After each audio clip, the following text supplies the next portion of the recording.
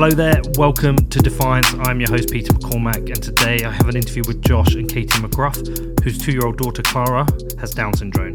Now, I've known Josh for a couple of years. We first reached out to each other on Twitter. We were talking about Bitcoin actually, and then I got to know him a bit more. I saw about some of his updates regarding his daughter and started talking to him about this. He started explaining to me some of the challenges of raising a daughter with Down syndrome, but also some of the pleasures she has brought to their lives as well. And specifically, we a couple of times got into the details regarding the healthcare system out in the US and how it can trap you and some of the financial costs, something that you don't really have when you're living in the UK because we have the NHS. So Josh has always been open with me with regards to the progress and the difficulties, and I said to him, do you know what, I'd love to get you on Defiance, I'd love to talk about this. So when I was out in the States recently, I hired a car and I took a trip to Ohio to meet the family and talk about the day-to-day challenges they face, the US healthcare industry and the financial implications of raising a child with Down syndrome. And just a note that the sponsor profits for this show will be donated towards Clara's medical costs. If you also want to make a donation, then I've added some details in the show notes. But before we get into the interview, I do need to thank my sponsor Kraken, the best place to buy Bitcoin. Consistently rated the best and most secure cryptocurrency exchange, Kraken puts the power in your hands to buy, sell and trade Bitcoin. Are you a Bitcoiner? If not, and you would like to learn more about Bitcoin, then please do check out my other show, What Bitcoin Did, which Kraken also sponsors. Bitcoin is a decentralized peer-to-peer digital currency without any central authority. By not having any controlling party required to validate transactions, Bitcoin is both trustless and permissionless. It is an opt-out of government fuckery. And as Edward Snowden said, Bitcoin is freedom. Find out more at kraken.com, which is KRAKEN.com. Also, if you are enjoying Defiance and you want to support the show, there's a number of things you can do. You can leave me a review on iTunes and subscribe to the show. You can follow me on social media at Peter McCormack, and you can share it out with your friends and family. The reason why we fight is to draw attention to issues and to fix it. Resilient, resolute, defiant in the face of impossible odds. We are in the beginning of a mass extinction, and all you can talk about is money. Hundreds of protesters turned out singing Glory to Hong Kong, an anthem of defiance. Hi Josh, how are you, mate? I'm doing good. How are you doing? I'm good, thanks. So we've, I was trying to figure out how long we've been kind of vibing online. It's probably about... It's been a couple years, I'd say, roughly. I got into the space mid-2017-ish, so sometime shortly after that. Yeah, I remember reading an article you wrote. Yeah, I used to write. I wish I'd get back more into it. It's just, time and things of that nature, but I've always enjoyed writing and things like that, and so I find things within the crypto space that are entertaining to me and write something about them whenever the itch strikes. Yeah, man. Well, listen, I didn't know this would be the thing we talked about, but I've obviously followed Clara and obviously followed your story with great interest, and so I want to ask you some things about it. But absolutely, we should do the whole story, and so I can fully understand like the experiences you've been through, and everyone in the background can hear Clara. Hi, Clara. Yeah, so I guess the starting point would have been Caitlin's pregnancy. Yep.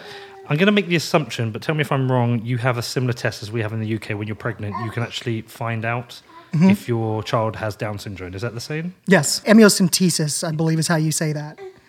But there are similar tests. And so with that, Katie was going through her standard ultrasounds. Everything looked okay up to that point. We went in for one of them, and things were kind of off the rails at that point. They'd said, hey, we have some concerns, some things we want to take a look at. They went along. I actually remember I was sitting at work, and I got a phone call from her mother, and her mom called and said, hey, Katie went in for an ultrasound. Things didn't go the way we expected. You need to come down to the hospital. So I said, okay. Let my boss know. She said, go, take care of whatever you need to do.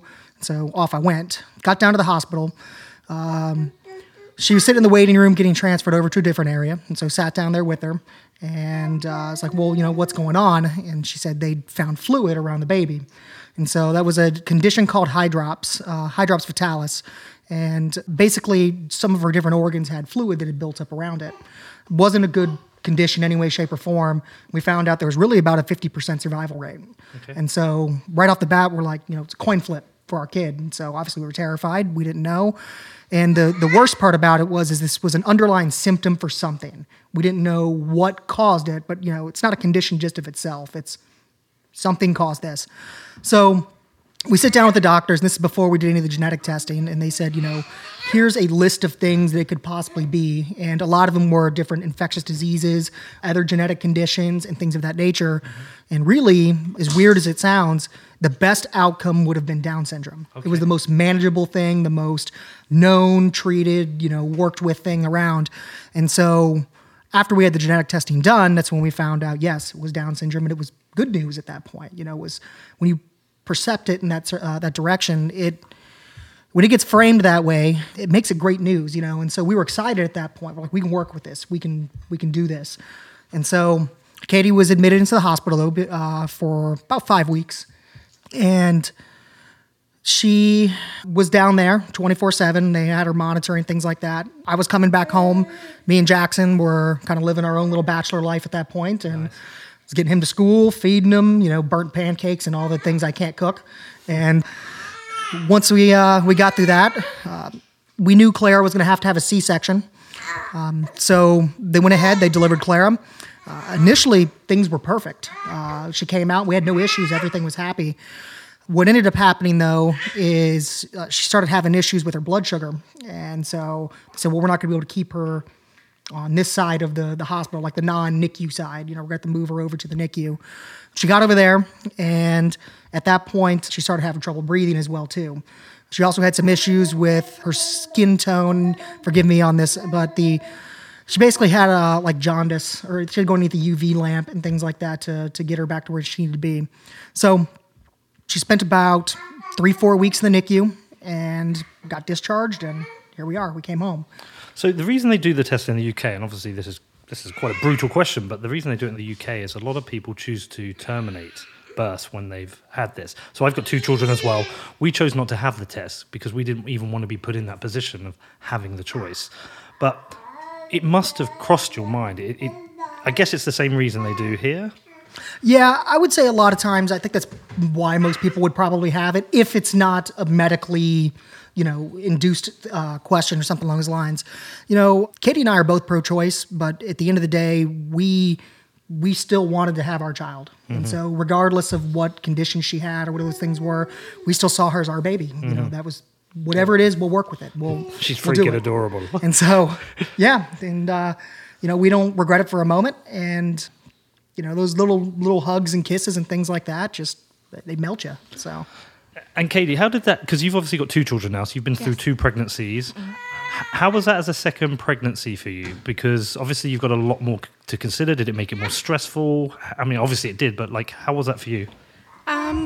Overall, being in the hospital for 5 weeks was extremely stressful. Just not being able to prepare like a normal pregnancy. Like most women are home and they're nesting and they're getting the crib ready and everything. And I was stuck in the hospital on the phone with him and trying to explain what needed to be done and then hoping that it was done.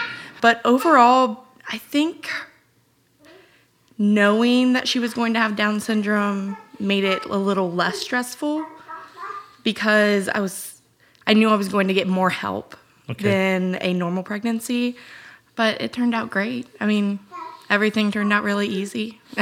And help me understand with regards to Down syndrome, because I don't know a lot about it. I'm obviously aware of it as one of my best friends, his brother has Down syndrome, but I don't fully understand it as a condition. Is it a spectrum? Is it that it affects children in different ways? And there's no real spectrum like autism or anything like that. It's not recognized as a spectrum disorder. It's a genetic disorder. Mm-hmm. So she has a 3rd copy of the 21st chromosome.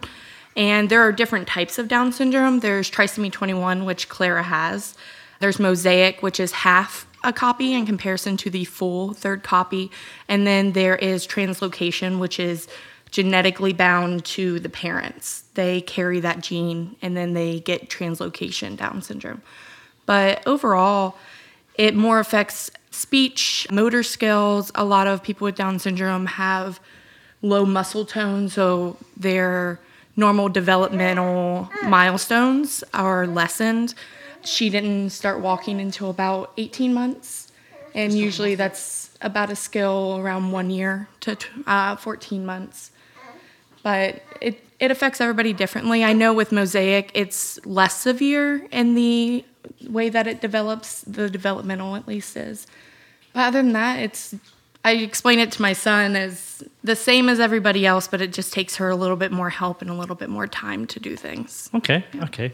And so, as a baby, does it make a huge difference as a baby in terms of care? It was actually easier taking care of her. She doesn't have a lot of severe medical issues. She does have some different heart issues, but nothing that affects her on a daily basis. So it was easier because she wasn't moving around as much. So we got to snuggle her a lot longer than a normal child. Great for a mum. Exactly. With my son, he was a go-getter from the start, and so he never really wanted to be held. And we got to hold her longer, and it took her longer to be able to walk and move around.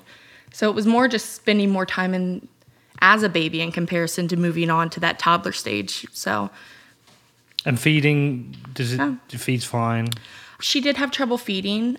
She had kind of a rough start where she started in the NICU for 4 weeks, and she was fed through a NG tube. Okay. And I wasn't able to breastfeed her, so I ended up pumping, and she got breast milk like that from me, just so that she had a better chance with immunities and everything else. Give her a little bit. But she was bottle fed when she came home, which I'm always that key believer in, like, fed is good. So any way that you can feed a baby is perfect. And separate to the Down syndrome condition, she suffered with a few other things, right? Yes. So she had some liver calcifications that we had to follow up with the liver clinic at Children's. She also, at 6 months, developed infantile spasms. And so she started having these jerking motions that we found out later were actual seizures. And so she was going in every other week and having EEGs done. We had to stay in the hospital for a week waiting for certain medications to be approved. And then she got 2 injections daily that we gave her at home of steroids. Okay. Yeah. When did the medication that you mentioned to me come into place, Josh? Which one is that? Is that the one that had the side effects that we were discussing? Yeah. So that was the second round, which was the vigabatrin. So as we were talking about with the steroids, that was the first primary round of treatment. And so it's not a guaranteed success rate. I don't know what the percentage is for success or not off the top of my head. But nonetheless, that was plan A. Didn't work, so we went to plan B, which was the vigabatrin. And so one of the side effects of that was described to us is that it could cause blindness. And so, like I said, it's kind of a real terrifying aspect as a parent of where you have your child, they can't have these spasms. It's a guaranteed death sentence if we don't do anything about it. And we'll slowly just bake her brain. And so, hey, plan A didn't work, so now we're going to go, pull up plan B and let's give this a shot. Oh, by the way, this could possibly blind your child. So obviously we had to go through the treatment. We didn't really have any other choice. And so we did. And of course, we're fortunate enough that it didn't happen with Clara. And as far as we know, we don't have any kind of issues with eyesight or anything. She's got to wear glasses, but that was kind of prior. It wasn't expected to be related to that. So, so it's kind of a terrifying aspect of that. And so, like I said, we got really lucky. But she's okay with that now. That's cured. And so what's interesting about infantile spasms, and we hear this a lot from folks on Twitter and stuff like that, we'll mention seizures and they'll say, oh, hey, have you guys looked into CBD and things like that? And from what we've been explained, they're a different type of seizures. It's not the same as an epileptic seizure or something of that nature, to the point of where it has a specific signature on an EEG. So when we took her to neurology, they looked and they're like, oh yeah, that's infantile spasms, no doubt. And we got really lucky too that 45 minutes down the road is one of the leaders in the U.S. in specializing in that disorder. So anyway, though, but CBD, things like that don't really have any effects. And so, like I said, those are the options we had really, and that's what we worked with. And so what are you dealing with now with Clara?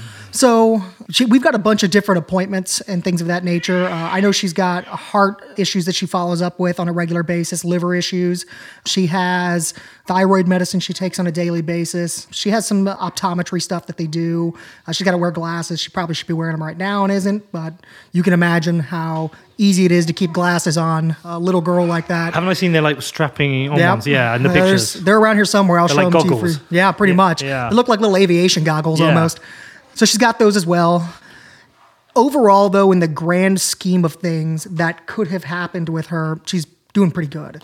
And she really didn't get the full gambit of what possibilities could have been. So are these all these separate issues related to Down syndrome, or are they independent? they're all related to Down syndrome. Okay, So, okay. Or at least, I don't, anybody could have them, but specifically pointed towards the genetic issues is why she has them. Okay, and so you mentioned the Facebook group. So I guess there's communities that you can look to. There's other people you can talk to. Absolutely. So there are all kinds of special need groups and things like that. And so one of the ones, not related specifically to social media, but here in the area, is the Down Syndrome Association of Greater Cincinnati. And so, as I was discussing earlier, they came out on Thursday and came through to the house, and they brought us kind of like a welcome basket, and they're getting us integrated in with like a year group of people who've had children with Down syndrome in 2018 when Clara was born. There's a dad's group I'm going to be joining, and different things like that to have that social aspect and exposure to other parents who may have gone through something and work with them. So there's obviously social support there. There is like a year group for her to have friends with. Absolutely. And then a bunch of dads to get on the pub. Yeah, we were late to get integrated in with them, but we are now. And like I said, all we really had to do is just send them an email, and then they sent somebody out to the house to come meet us and sit and talk.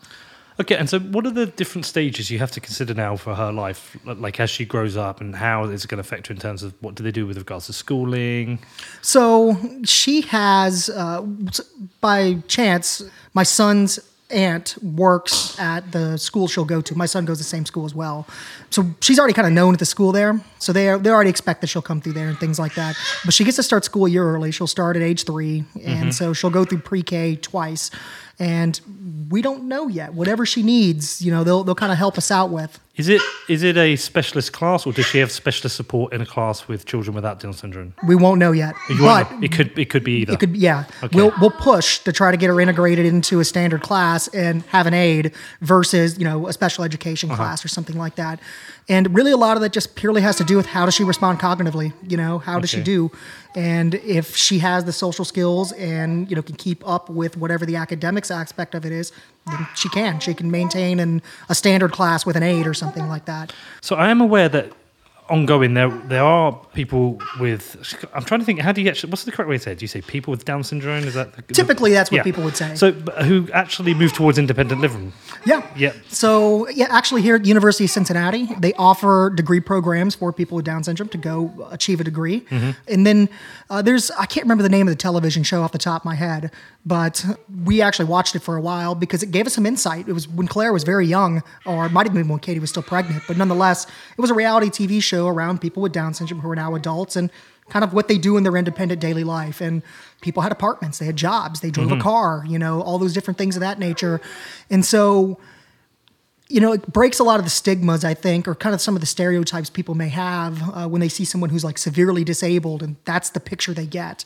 And so that's also another reason why I like doing the Twitter account for her is for that exposure, that advocacy, that normalcy of, putting a face to it and things.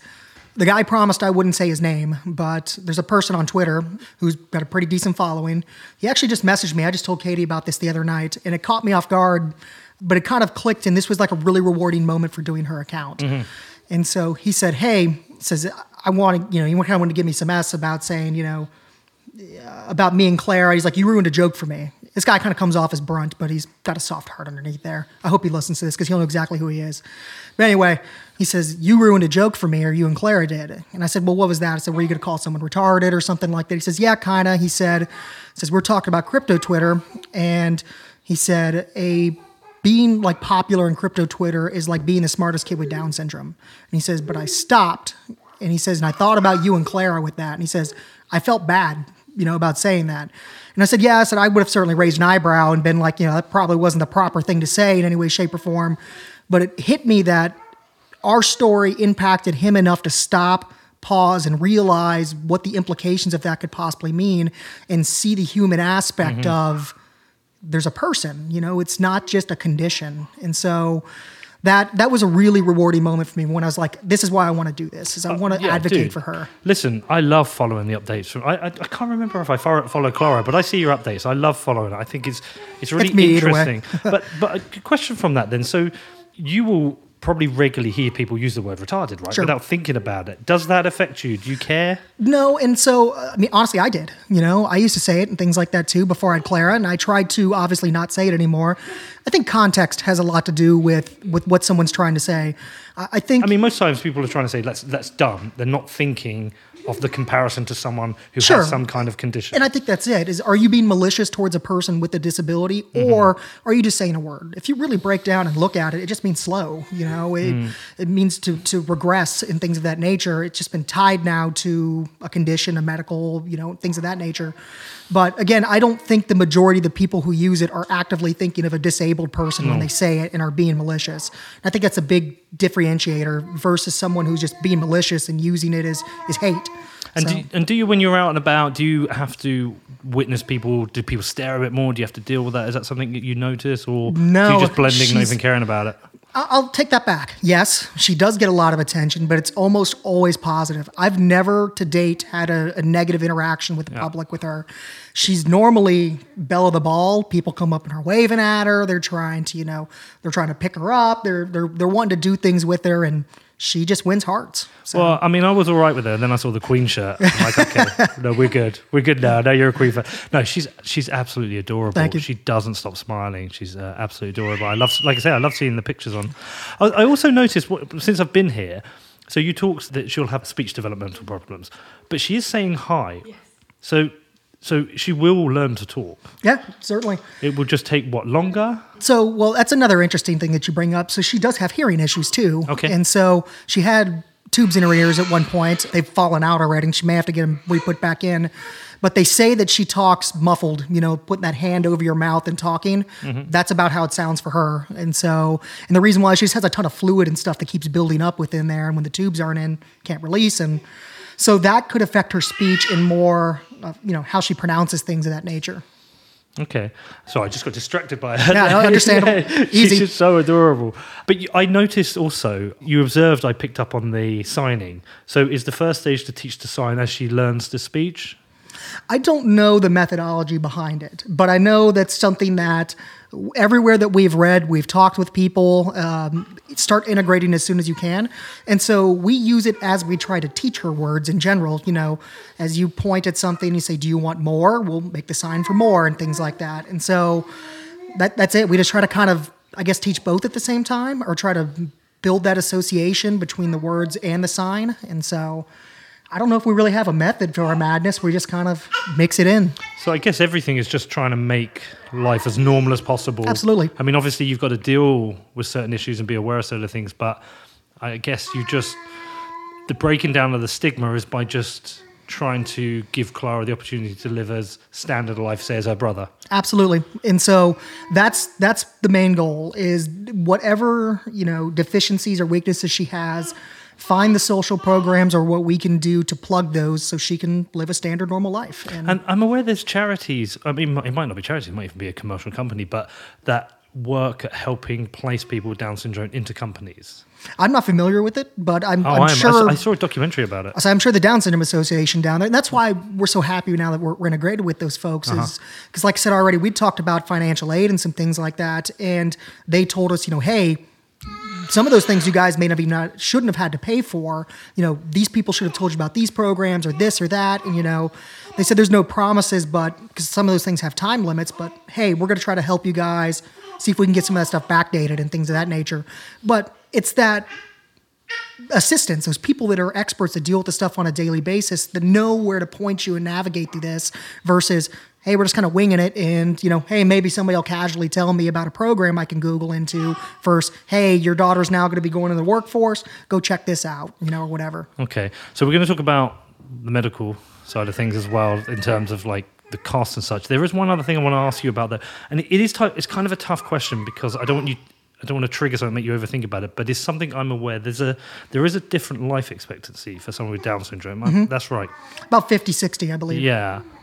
Okay. I just wanted to check that was correct, because I'm sure I'd heard of that. I'll tell you something interesting as well on the way, and I love the synchronicity of life sometimes. So there's a guy in the UK called Mark.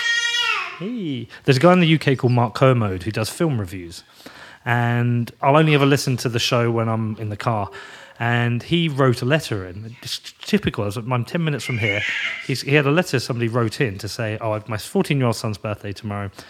He's got Down syndrome. He struggles with speech, but not whenever they put a musical film on. Whenever they put Frozen on, he can sing every song all the way through. And I was just like, what synchronicity if that happened on the way. Have you noticed that she responds to anything such as music or lighting? Absolutely. Okay. So she Is that loves, why she's a Queen fan? Yeah. Really, she just started dancing, or what I would call dancing, here recently. There's a toy duck out there that when you touch the top of its head, starts playing all kinds of music, spins around and lights up and stuff. And she does this, sideways wiggle shuffle thing that she does. And she'll only do that when that duck's on. But in general, ever since, she could start crawling, she would get interacted with anything that would light up, color, things of that nature, music. She loves that stuff. I have some lullabies that I made up, so to speak, and I sing those to her whenever she gets upset, and a lot of times those will soothe her and calm her down, and she definitely responds to music. So everything seems pretty chilled and cool since I've been here. It seems very much like my house when my kids were young. How much of this is like because I'm here, or like, are there additional stresses and pressures that I'm not aware of that it's put on you, or have you just seemed to have coped with it and not given a fuck? Oh, excuse my language, not given a fuck really. No, you're fine with us. Yeah. So either way, though, no, I think that's an honest observation. And so the only additional stressors I would say that maybe aren't visible as you sit here in the household is just the time consumptions that happen. Like I said, it's not so much that she may have something actively going on. It's the potential for what can develop. And so because of that, she has numerous follow-ups and checkups and things of that nature. So if something does happen, we're right on the cusp and bleeding edge to get in front of it. And so, like I said, my wife used to work full-time, and so she's dropped to part-time because she has usually, at least 4, 5, 6 appointments a month at minimum. And some of those are in a single week, depending on how they fall. And the problem is a lot of those things may be 6 months out for booking. So you're at the mercy of whatever they have available. And so I think that's really the only additional thing. Otherwise, this is life as normal. She hangs out in that play area there. She runs around. She gets into the DVDs and stuff she's not supposed to. Rips them all down. Yeah, and then I got to go restack them, or I make her brother do it to his dismay. Yeah, we go around and just try to live life, as normal as we can. Hey, Mum, do you want to tell me about the appointments?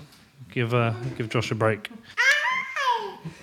So you're obviously juggling a lot more than most mums. You're juggling a family, you're juggling your job, and a husband who probably doesn't do everything you want all the time, because us men are a bit fucking useless. But you're juggling a lot, and then all these additional appointments on top.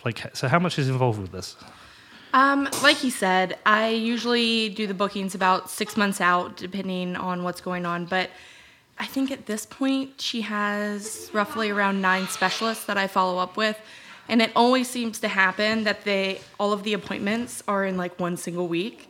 And all of her specialists are at least an hour away. And then on top of that, I have Help Me Grow come out to our house every other week. And then on the opposite week, we go for speech therapy.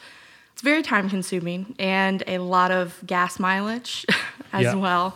Crock-pots. Crock-pots are how I do it.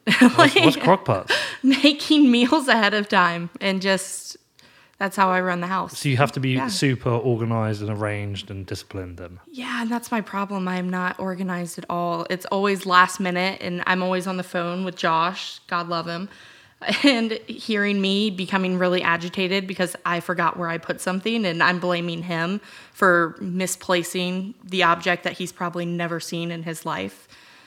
I think we're all winging it as parents. Yes. I'm divorced, so when I'm not here traveling doing my interviews, I'm at home with my kids, and I'm absolutely winging it. Is there a shirt ready for school in the morning?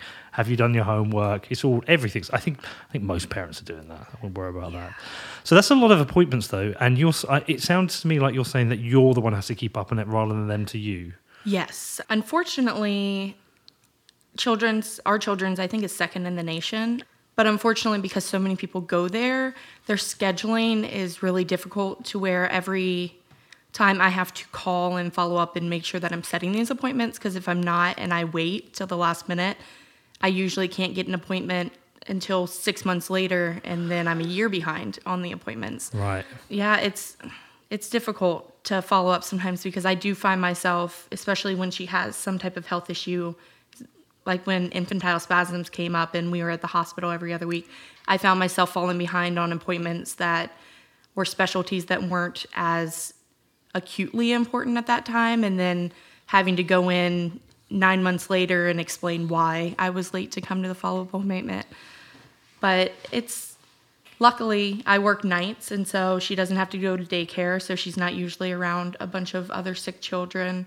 And we try to cut down on as many appointments and keep them kind of synchronized together so I'm not running around every week of the month trying to keep up with it. And the switch to nights was essentially puts you two as tag team, right? Yeah, we do. Yeah, we tag team. And say I usually, because I work part-time, so I work 2 12s. And I usually work Mondays and Fridays, so I have the whole week off of work, and then I work into the weekend so that we're both here. Seemed like a pretty good team. Yeah. And her brother, how's his understanding of it? Because he's 8, so I'm guessing he was about 6 when she was born. Yes. No, he's not 8. We've all got that wrong now. I know. No, 7. yeah. So he was. Every one of us. He's just going to be 8 for now. It works. Yeah. Now you've looped me into this chaos Yeah. of age.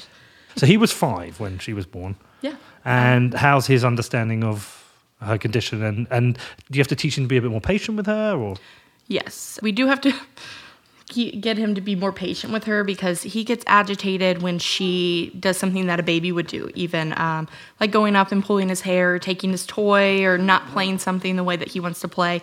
And he gets extremely agitated with her, and we have to kind of remind him that she's a baby. Like, it's okay. I'll let you into a secret. So my son's 15 and my daughter's 9, and that still happens. It happens. Yeah, so that's no different. Oh, actually, do you know something really interesting that we found out when we got here?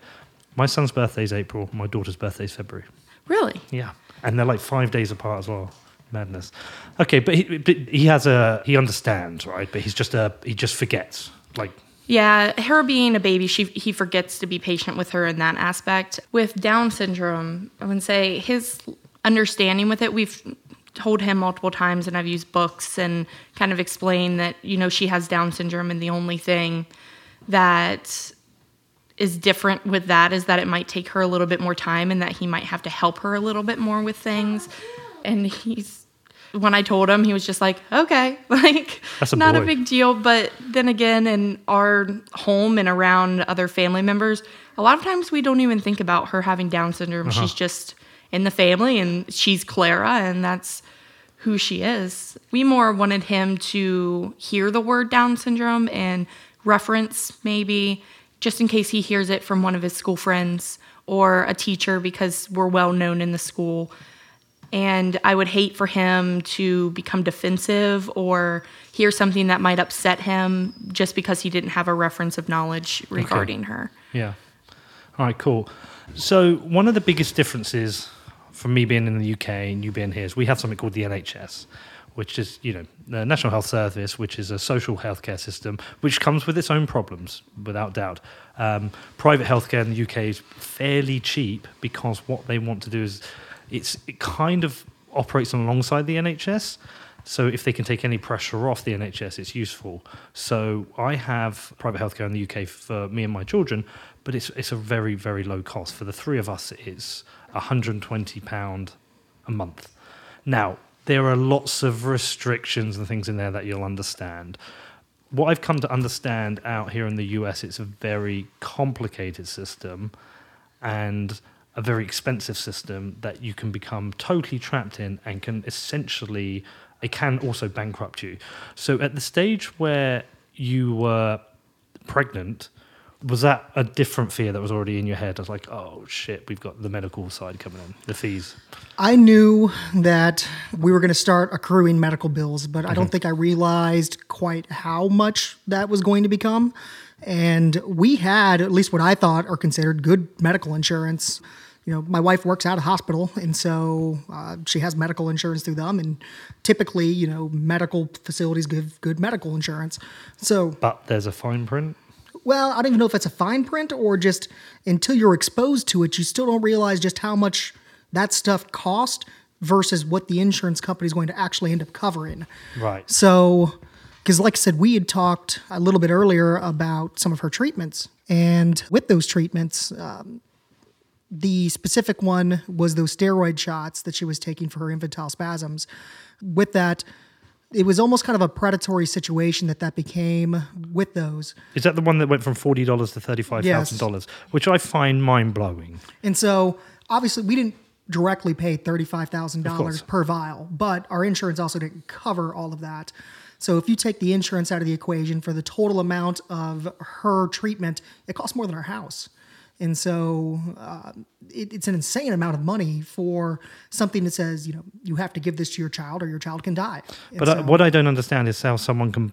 did the company buy the patent or something? So I'm not 100% all accurate. But with that being said, they definitely bought the rights to it. There's no generic version to it. And they locked it all down to they're the only company that creates it. And once that happened, those prices insanely skyrocketed. So with the steroid medication, before you said it was $40 because it was used solely for ACTH, and that's what they were selling. And then a company came through and bought the patent for the medication, and they were trying to market it as a Parkinson's medication simply for those symptoms. And because of that, it raised the price on this simple steroid medication just so that they could make more money off of it. And unfortunately, I feel like that happens a lot. And when they have a patent towards a drug, they can only keep it for so many years without having a generic medication made of it. And because of that, they were able to skyrocket that price up to, I think it was $35,000 a vial. And what was insane about it was cheaper for us to stay in the hospital for the 7 days waiting for our insurance to verify that medication and say that it was covered than it was to go home and just have the medication. So we were stuck in limbo for 7 days, inpatient. I think it was like $16,000 overall for the 7-day stay and just the medication, because we were just getting 1 shot a day until the medication was literally shipped to the hospital, had to be brought up to the room and put into my hands before I could leave the hospital. And it was just a lot. It was a lot of, plus paying for the medication that wasn't covered. So the only time I was aware of this before, I just had to look up the name, but is that guy Martin Shkreli, the Pharma Bro guy, who's now in jail. He was a guy who, there was a life-saving drug, and he did the same. He bought the patent and hacked up the probe. Maybe it was. Yeah, maybe it was. So I'm aware of that happening before. I can't understand how that can happen. Like, I can see somebody buying it and say it's $40 and they've raised it to $100. It's still not great, but like, okay, you've bought the patent. Yeah, it's doable. To go from $40 to $35,000, to me, I don't know. It's just egregious, really. It's terrible. It's preying on people that, even with Parkinson's, that need the medications to help their symptoms. Is it preying on people, or is it preying on the insurance companies because they know the insurance companies? Both. Because with people that don't have insurance, then it's kind of like choosing, what do we do? Like, we can't even afford to. You wouldn't be able to do that because, I mean, they would have to stay in the hospital, inpatient, and receive that medication every single day. Sorry, explain that to me. So if you're an inpatient, they worked it into your stay. So you're charged by drug when you're in the hospital. So they were billing us for the I think it was 1 milliliter per day of the medication into our bill until we were able to get the vials for ourselves. Okay. So other children that were unable to have their insurance verify that drug or weren't able to be qualified for Medicare to get the drug, they would probably have to stay inpatient. Wow, okay. I mean, there's a lot of detail you could go in, but I think an easier way to get a grip of what the situation is like for you is, there's a couple of kind of easy questions I can ask. Is like, do you know what the total cost of her medical care has been to date? Are we talking hundreds of thousands? No. Tens of thousands? Tens of thousands. Probably about $20,000 total. So far. Is that $20,000 to you? Oh, no. I mean the total. Oh. Like, including what the insurance will have paid. No, I have no idea. I know that looking at some of the bills, that would be hundreds. Just her steroid treatment was probably 160, 170. So we're talking hundreds of thousands. So we're talking over her childhood. It's probably going to be in millions. Possibly, yes. Okay, but to you it's $20,000, so essentially about $10,000 a year. Mm-hmm. And is that something now, like, are you able to plan ahead and think, okay, I think it's going to cost us $10,000 a year every year until she's 18 or something? How do you... Yeah, I don't think we've ever thought of it like that, but yeah, we could plan out to set aside. I don't know. Yeah, I've never really thought about how much it would add up over the years. I think we're kind of go with the flow people. And so as bills come along, we're like, oh, another bill. And how does that work? Because most people, I know, if they get a huge bill suddenly, you can't pay it. Is there a certain, do they give payment plans, a certain amount of protection? Yeah. They do set up payment plans. I know at least the hospital she was born at gave a payment plan to where they called you and asked, what can you pay on this? And it could be anything from $5 to thousands of dollars a month. But then you have to take in that interest was acquiring on the bills as well. And I think we ended up paying, Josh could probably explain it more because I unfortunately hate calling people, especially hospitals, and talking with their finance companies. So I kind of pushed that onto him. Do you end up arguing with them? Yeah, I do. Motherfuckers. I do. I get so mad at them. Well, especially because she was born at a hospital that I work at. And the discount really wasn't very much. And I have my insurance through that hospital. Mm-hmm. And it was kind of like, I work here and I'm still having to pay you while I work here because the bills were so much and we acquired so much. And it's become even increasingly frustrating now that we have learned through the Down Syndrome Association that there were things that they could have told us about that would have covered her medical bills 100% for the first month she was alive. And so those medical bills that we put on credit cards and paid for out of pocket would have been covered. Interest on. Yeah, they would have been completely covered, no questions about it. So you had to resort to credit cards to be able to do this. What if you couldn't have got a credit card? Fortunately, we had one already. We had pretty good credit, ahead of time and things like that, took care of our stuff. But one of the reasons why we really moved over to credit card versus like staying on that monthly plan was because we were offered discounts if we paid the entire medical bill in full from the hospital versus making that $25, $50 a month, whatever payment. So at the time when it was just like one bill, it's like, okay, well, we can put $4,000 on the credit card, whatever, no problem. But then down the pipe, here comes another bill, something else comes up. And then next thing you know, you look at the credit card and there's like $15,000 on it. And you're like, oh shit. Stuff. Yeah. And so then the problem with that is the monthly payments on the credit cards have now gotten so high that we're basically just paying $700, $800 a month in just interest. And so trying to just get out of the hole and get back to where it was. And so we make our monthly payments on it right now, but we flutter around, kind of what that cusp is on it because we can't get out from behind the interest at this rate. So then I've looked into things like trying to refinance it, consolidate loans, things like that. But then they look at our debt to income ratio and they say, well, you guys have, $20,000 in debt. No, we're not going to give you a loan. So we're stuck. All we can do is kind of keep making that monthly payment until, I don't know, something changes, or, over years as things have gotten a little bit better. For a while, we were definitely, during the big crypto run there, we supplemented our income with that. We did great. Then the bear market hit and, that got yanked out from underneath us and everything. And so we lost that supplemental income at that point. She started picking up shifts here and there randomly to kind of keep things going. And, but you're both working and I guess there's going to be people in even worse situations than you that, does it get to the point where you cannot afford treatment and therefore you won't be treated if that happened? We have the luxury, at least, that treatment would never be turned away. Okay. So just the debt would continue to accrue. And so pile that on top until you get to the point of where you can't afford it anymore and file for bankruptcy or something, I suppose. But I thought you can't eradicate medical bills with bankruptcy in the US. Am I wrong about that? I don't know, to be honest with you. Fortunately, I've not had to look into that yet. Yeah, so. Well, no, I'm pretty sure that's something I read, but I could be wrong. I'll double check that. Okay, I mean, it's obviously a terrible situation to be in, but like you're not going to not treat her. Absolutely. And you're going. So, did Obama aid make any difference? Because I've heard people say that's brilliant. I've also heard people say it's made things worse.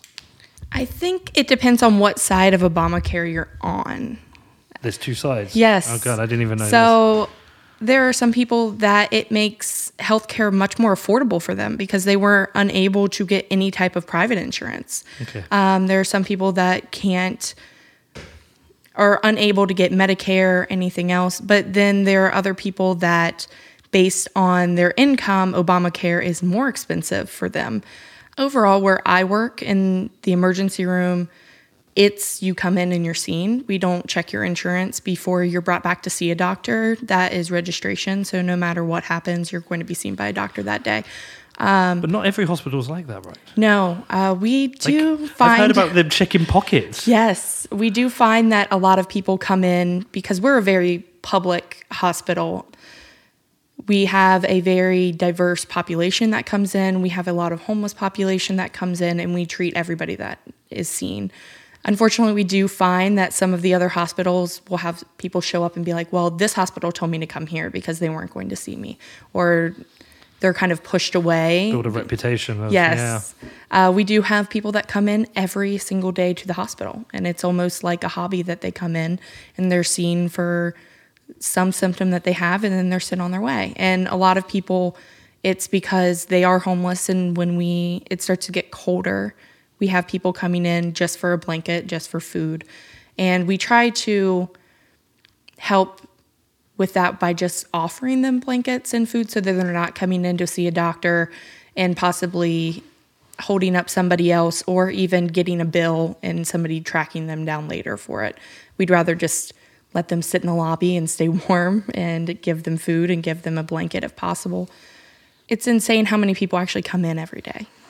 So it's never empty. Never empty. As I was asking previously, you've obviously got observations of, you're aware of what we have in the UK, because when I said the NHS, you're aware, and you're obviously well aware of your own health system. From where you are, what are the worst things about the US system that you think need to change? Follow-up care.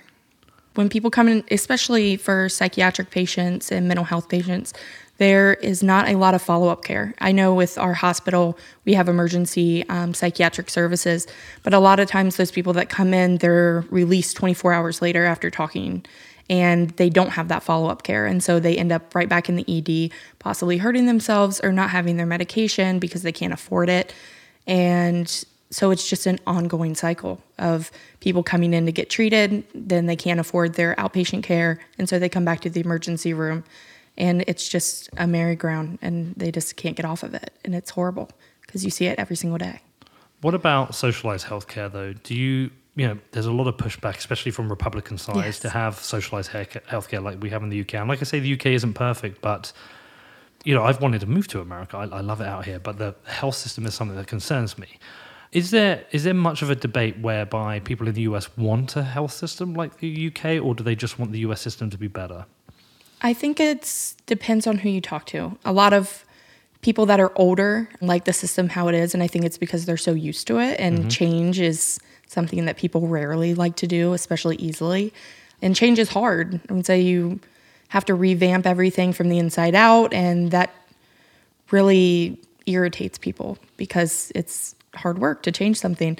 But then you have people that are coming up, especially I think the younger generation, and even around my age, that middle kind of ground, that don't mind seeing the change because in the long run it will make things easier. Like I said, getting follow-up care will be easier. People won't have to come into the emergency room to get a flu swab or to have any type of simple procedure done. We have people that come up just for a medical screening because they can't afford going to a private or a primary care doctor because they're not accepted or they don't have insurance that they're going to accept. And then if you don't have insurance and you're going to a private physician, then they're going to turn you away because they want their out-of-pocket copay right up front. So people come in and see us. But I think revamping the medical system and allowing people to get affordable health care is extremely important. Because when you're asking somebody to give $1,000 out of pocket just to be seen for a simple medical screen, to even get a job, because jobs are requiring that, how do you tell them, no, I can't do that for you, you can't afford it? Well, I can't get a job without doing it. And so I think it becomes difficult and people get lost in the healthcare system of what do I do next because I don't know what's going to happen and I can't afford what's going to happen, especially when people get older and more medical things happen because they're not following up at a younger age. So I know I'm really bad about that, going to the doctor, and so is Josh. But at least if something were to come up, we could afford to do it because we have insurance. And then there are people that don't go because they can't afford it. Yeah, it's a black hole, kind of, and it's run like a business in the United States. A lot of times, I think hospitals are a business. One thing I've noticed coming across here, which really stands out, is if I'm watching TV, is the number of adverts for medicines and treatments for things I've never heard of, which, by the way, have those really funny 30 seconds at the end where it's like, if you take this, you might die. Yeah. I'm like, what? Honestly, it's insanity, but it's almost like the industry is trying to convince people there's things wrong with them that don't exist because they want to sell them something, or they want to get them to use their insurance. It's like a competition. Yeah. Like, oh, don't use them. Like, we have one less side effect and ours is so much better. And look at these happy people on the screen that actually don't have what you have, and you could be them. Or convincing you have something that you didn't realize you had. No, that's definitely true. Yeah, I find competition in medicine very difficult because obviously competition's been great for innovation, the discovery of new medicines and, the innovation in machinery. And, I think it's been great. But at the same time, I also find it very scary because people are seen as with dollar signs above their head as profit, make you sick or convince you you're sick, or if you are sick, and then let's charge you. Well, I feel like that's something that the United States just has like their finger on. And I've heard from other people from different places that coming here is just like a smack in the face because the United States is like nowhere else, where you can see multiple billboards for like lawyers and medical companies and adverts on the television for different medicines. And it's like chasing problems that don't exist yet, but we have the cure for it. Well, it's part of it feels integrated into the American dream. It is, yeah. The American dream, by the way, we're going to just make medicine a part of this, and that's the bit that concerns me. All right, well, listen, look, this has been fantastic. It's been fascinating to learn things. Kind of, what's the near-term future for you guys in terms of Clara and the things you're having to think about? Right now, since her health this year has been fantastic. Okay, great. Her health has been great. It's been right now she is knocked out. Yeah. Right now I'm thinking more towards her going to preschool because she's about to turn 2. Uh-huh. And at the age of 3, as soon as she turns 3, she starts preschool. Okay. And she'll be going there 5 days a week. And it's more the thoughts towards the future of advocating for her schooling and her being integrated into the classroom with her peers, because I think it's important for everybody. I mean, diversity is such a huge thing now, and everybody's pushing diverse cultures, and I don't want her to kind of fall to the wayside. I want everybody to experience what being friends with Clara is like, and she is just fantastic. Well, she is absolutely adorable. And Josh, it's been great to get to know you in this weird world where you get to know somebody online and then you finally get to meet them. But we've, like I say, we've vibed back and forward for a good 18 months. I think you're a great guy. Thanks, obviously I appreciate a great that. dad. I think she's adorable. And I wish you both the best. And if I can ever do anything for either of you, you can reach out to me. No, I appreciate it. And I really appreciate you taking an interest in her. And, again, this is one of the things that I really wanted was to get her story out and advocate for her and normalize the stigmas, and get people to understand that she's a person, and she might be a little bit different, but she's got her own thing going on, and it's pretty cool. Dude, I'm a little bit different. I think we all are in a way. All right, mate. Well, listen, if people want to get in touch with you, follow what's going on with Clara, what's the best way? It's at Clara Crypto on Twitter. All right, cool, man. Well, listen, all the best to both of you. Thank you for listening to Defiance. I hope you enjoyed this interview with Josh and Katie. It was really great for me to meet them in person. Having known Josh online for a couple of years, to actually get out there and meet him, meet his wife, and meet both the kids was a real pleasure. And also, I think by the end of the interview that Clara had warmed to me. She was a little off with me when I first got there, but by the end of it, we had Queen on and we were rocking. So yes, great to meet the whole family. And also, as I mentioned in the intro, the sponsor profits for this show will be donated towards Clara's medical costs. If you also want to make a donation, then I've added some details about this in the show notes. Also, I need to say a big thanks to my sponsor Kraken, the best place to buy Bitcoin, consistently rated the best and most secure cryptocurrency exchange. Kraken puts the power in your hands to buy, sell, and trade Bitcoin. Find out more at kraken.com. Also, if you want to support the show, there's a number of things you can do. Please leave me a review on iTunes and subscribe to the show, follow the show on social media, or share it out with your friends and family. If you have any questions about the show, then please feel free to email me on peter@defiance.news.